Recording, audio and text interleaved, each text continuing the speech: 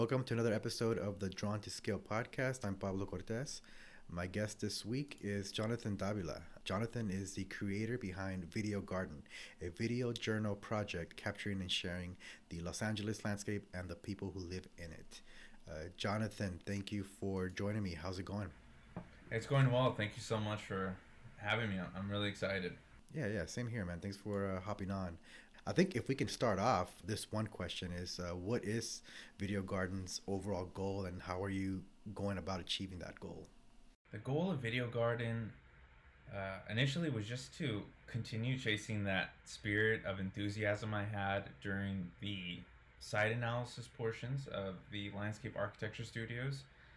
It was my favorite part, and I I never did a good job of stopping, so I'd always want to go back an extra day, which was easy because I was living in Boyle Heights, and so a lot of the studios were in the LA metropolitan area, so I'd go back. But I think the goal is just to continue telling a lot of those stories that me and my other classmates had found, and I just wanted to keep going over them and investigating the people I was able to speak to and be able to do a more ingrained and rich treatment of the histories. I studied landscape architecture at Cal Poly Pomona. My second year was my first year was when COVID hit, so that had a huge impact on the structure of the studios, and I know 100% that Video Garden was a direct result of that, because the studio topics became much more intimate, and they were well defined. But we had a bit more latitude in how we approached it, and the I guess the pedagogy just changed throughout. It was more like, how do you guys want to approach this topic? And for one of my studios, there was a big focus on storytelling. So we still had the formal elements of the plan and section and making sure we had that deliverable. But then there was also create a narrative out of this, and the portion that we spend a little bit of time on in the beginning with the site analysis. Well, that's going to be the stuff of your the main leg of your final deliverable. So. Yeah. Did you have any experience with videography prior or photography prior to the studio sessions? Yeah. So after high school, I ended up doing media for a mayoral campaign. It was for Jan Perry, 2013, and I was just interning in the office.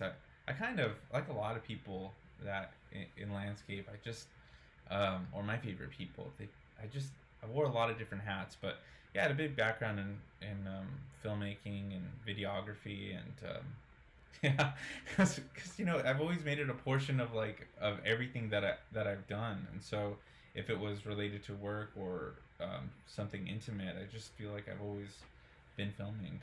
Going back to your work with Video Garden, what are some of the stories that you're looking forward to tell? Right now I'm working on the alfresco dining project. So that's like the middle C, that's like the baseline for this project.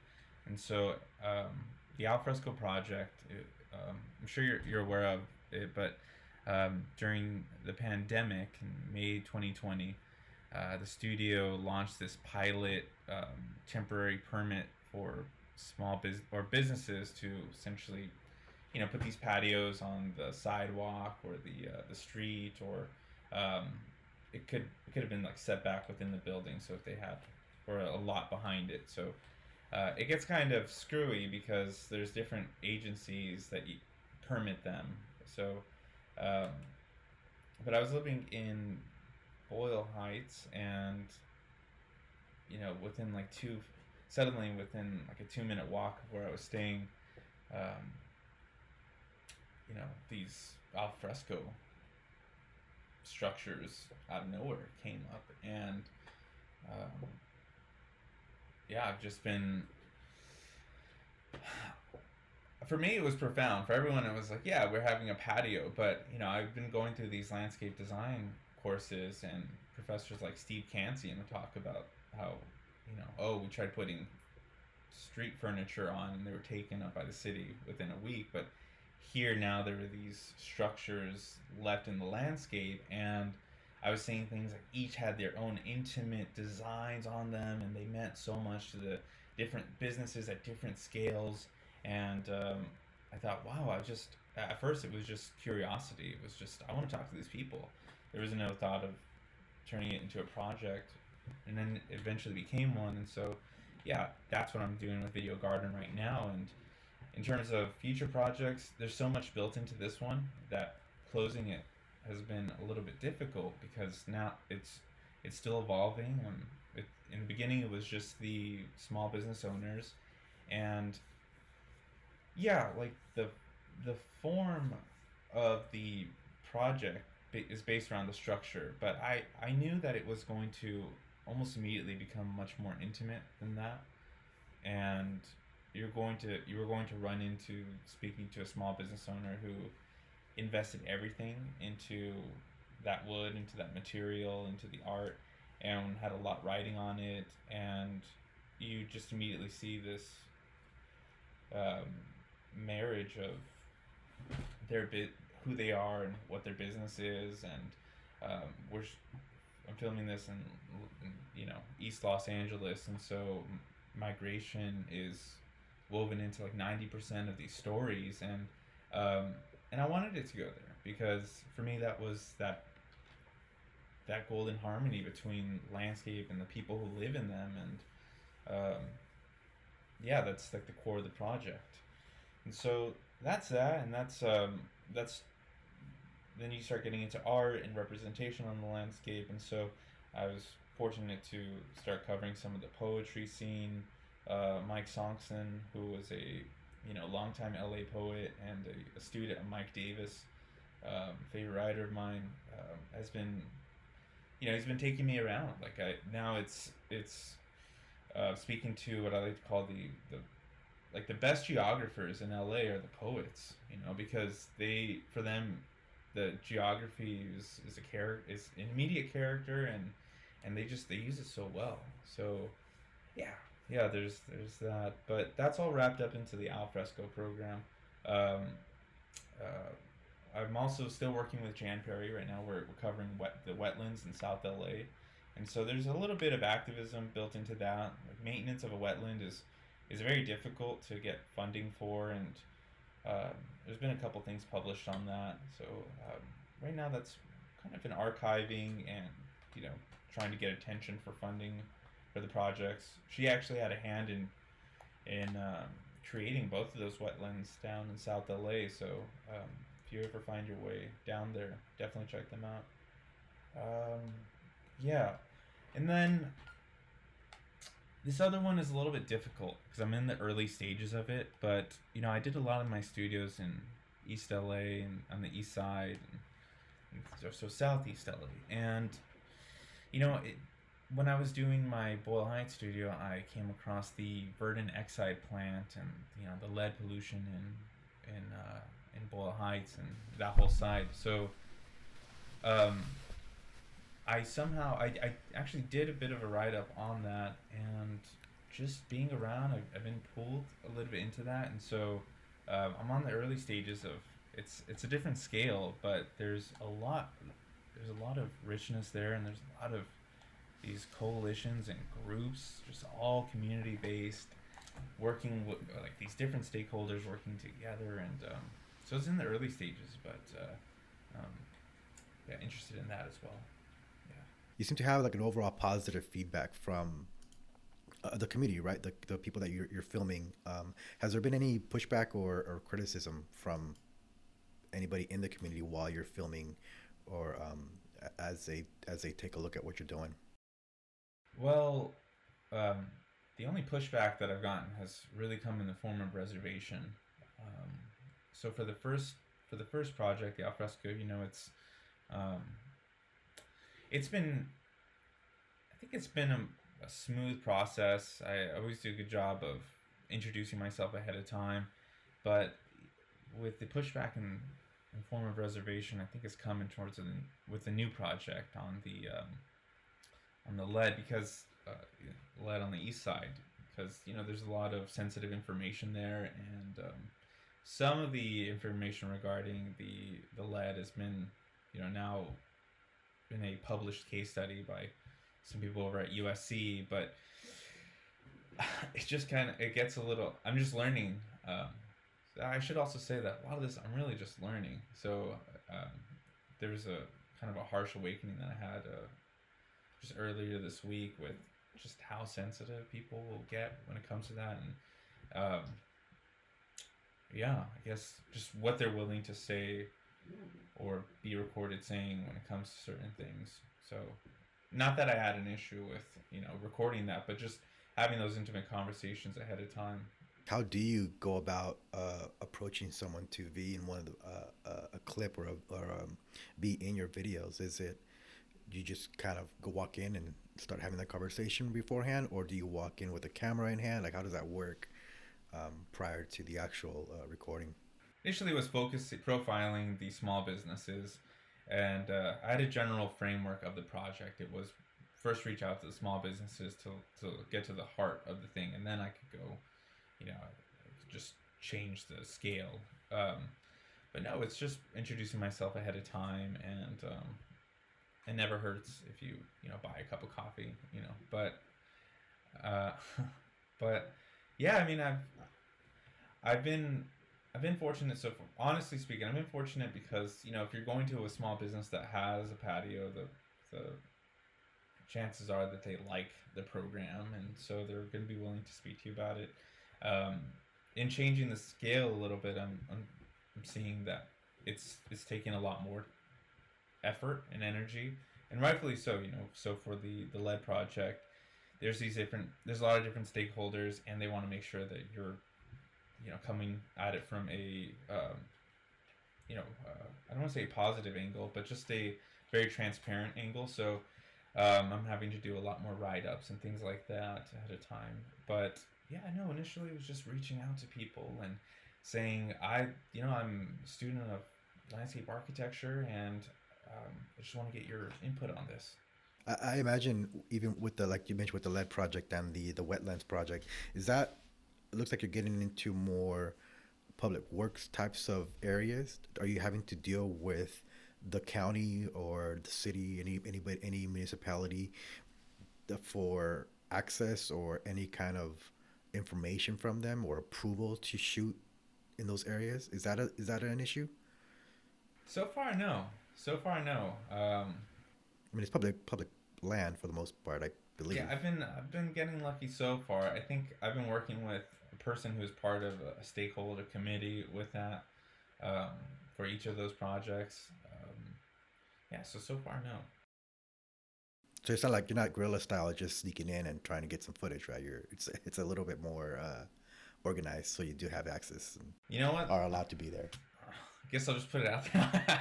I actually don't know. I mean, I hope so. I mean, I have a very general way of testing it out. If there's other footage online, if that hasn't been taken down, that's that. Right now, it's my barometer. But yeah, hopefully.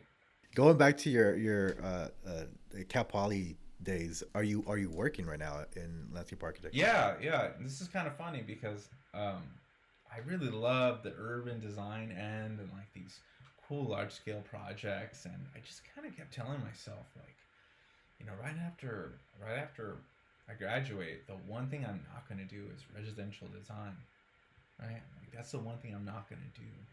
So I worked on my portfolio, and I didn't really get into anywhere I wanted to, but immediately, but I did get into doing residential design. But here's the cool thing. The cool thing is the residential design is part of the. I work for a private engineering firm. Like they do infrastructure and engineering works, and they're subcontracted by the city of LA to do the turf replacement program. So if you live in Los Angeles and you apply for the turf replacement program, I think it's $5 per square foot. one service that they offer is somebody like me gets your lot, and I come up with a draft design that focuses that installs natives or native, or I mean, I think everybody knows you don't need to have a native plant that operates at the same uh, function as a native. So, um, yeah. So I'll do a design. I'll meet with you, and then we'll revise that design together. And it's been my favorite job that I've ever had. It's been great because they increased my region. So now I was first doing the central LA. Now I'm all the way out to the valley, and then within each zip code, there's a new set of plants. Sometimes the plant type changes not from zip code, but block to block, depending on just different climatic conditions, or sometimes the soil is just weird. But yeah, I mean, so for the landscape end, I'm totally still invested there. But one of my favorite parts of the job is being able to meet 3 to 4 different groups of people every single week and doing those designs, and I love speaking to them, and just that's been great. And I'm seeing so much more of LA that way. I mean, I don't think I'd ever spent any amount of time in Winnetka, but um, I mean, I go that far. I think we go as far as Calabasas, and yeah. So it takes me all over, and that's what I'm doing right now. Nice. I'm a big fan of people who just kind of do things that they want, or are just kind of, they'll get their things and start doing something that they think about, and start to execute on that thought, which is, I think, a lot of what you're doing, right? You picked up your camera, went out there and started taking videos of these communities. Um, would you have any kind of advice for someone that's looking to do something like that? I don't know what your equipment is like, but when I started doing some video stuff, I had a phone that shot video, right? So that's what I was using. I don't know. Do you have anything that you'd like to share with people that are looking to just start something that's maybe a little bit not what they do on a regular basis? I don't know. I think it just feels like jumping into a pool of cold water. You just have to take that leap of faith onto yourself. And I mean, I'm still in the early stages, so you know, if they don't get me on that whole permitting thing, if I'm still going, keep going. I don't know. I mean, you started your own business, so I'm sure you did you. Well, let me ask you: did you begin first with your business, or did you work for another firm? I was working for a couple of firms before I started my business. Yeah. Once I got licensed, then I was able to start the company part of it and get that going, um, which is a whole new thing because you don't learn about that stuff in school, right? About starting a company. So that was a big sort of learning curve for me. Yeah. Well, what was your own call to action? Why did you jump? I wanted to make more money. There's a point where you realize that you can only help somebody else make more money than you for a certain amount of time. Then you gotta break out and start doing your own. That's how I saw it, right? I was there at companies helping them make more money, um, as opposed to doing my own work, where there's more involved in that. And on top of that, it's your own work, right? You're doing your own designs, you're doing your own work, and not having somebody else, not doing somebody else's projects. That's the way I looked at it. Yeah, I like that point. Money's pretty cool. Are you working with a team? Is this a solo thing, or do you have somebody helping you out? Well, I have um, my friend David, who helps me out with some of well, actually, a lot of the audio, um, because I wanted to get to a point where I can um, focus on like the story and shooting, because I love filming, and but I knew that if just with work and life, like we were joking around about your starting that business, but some degree of it comes with a little bit more freedom with how you scale your projects and when you need a minute. So um, still working for other people, I don't want to stop, because with the whole question of like when do you start, it's almost like you're continuously starting, you're continuously jumping into cold water.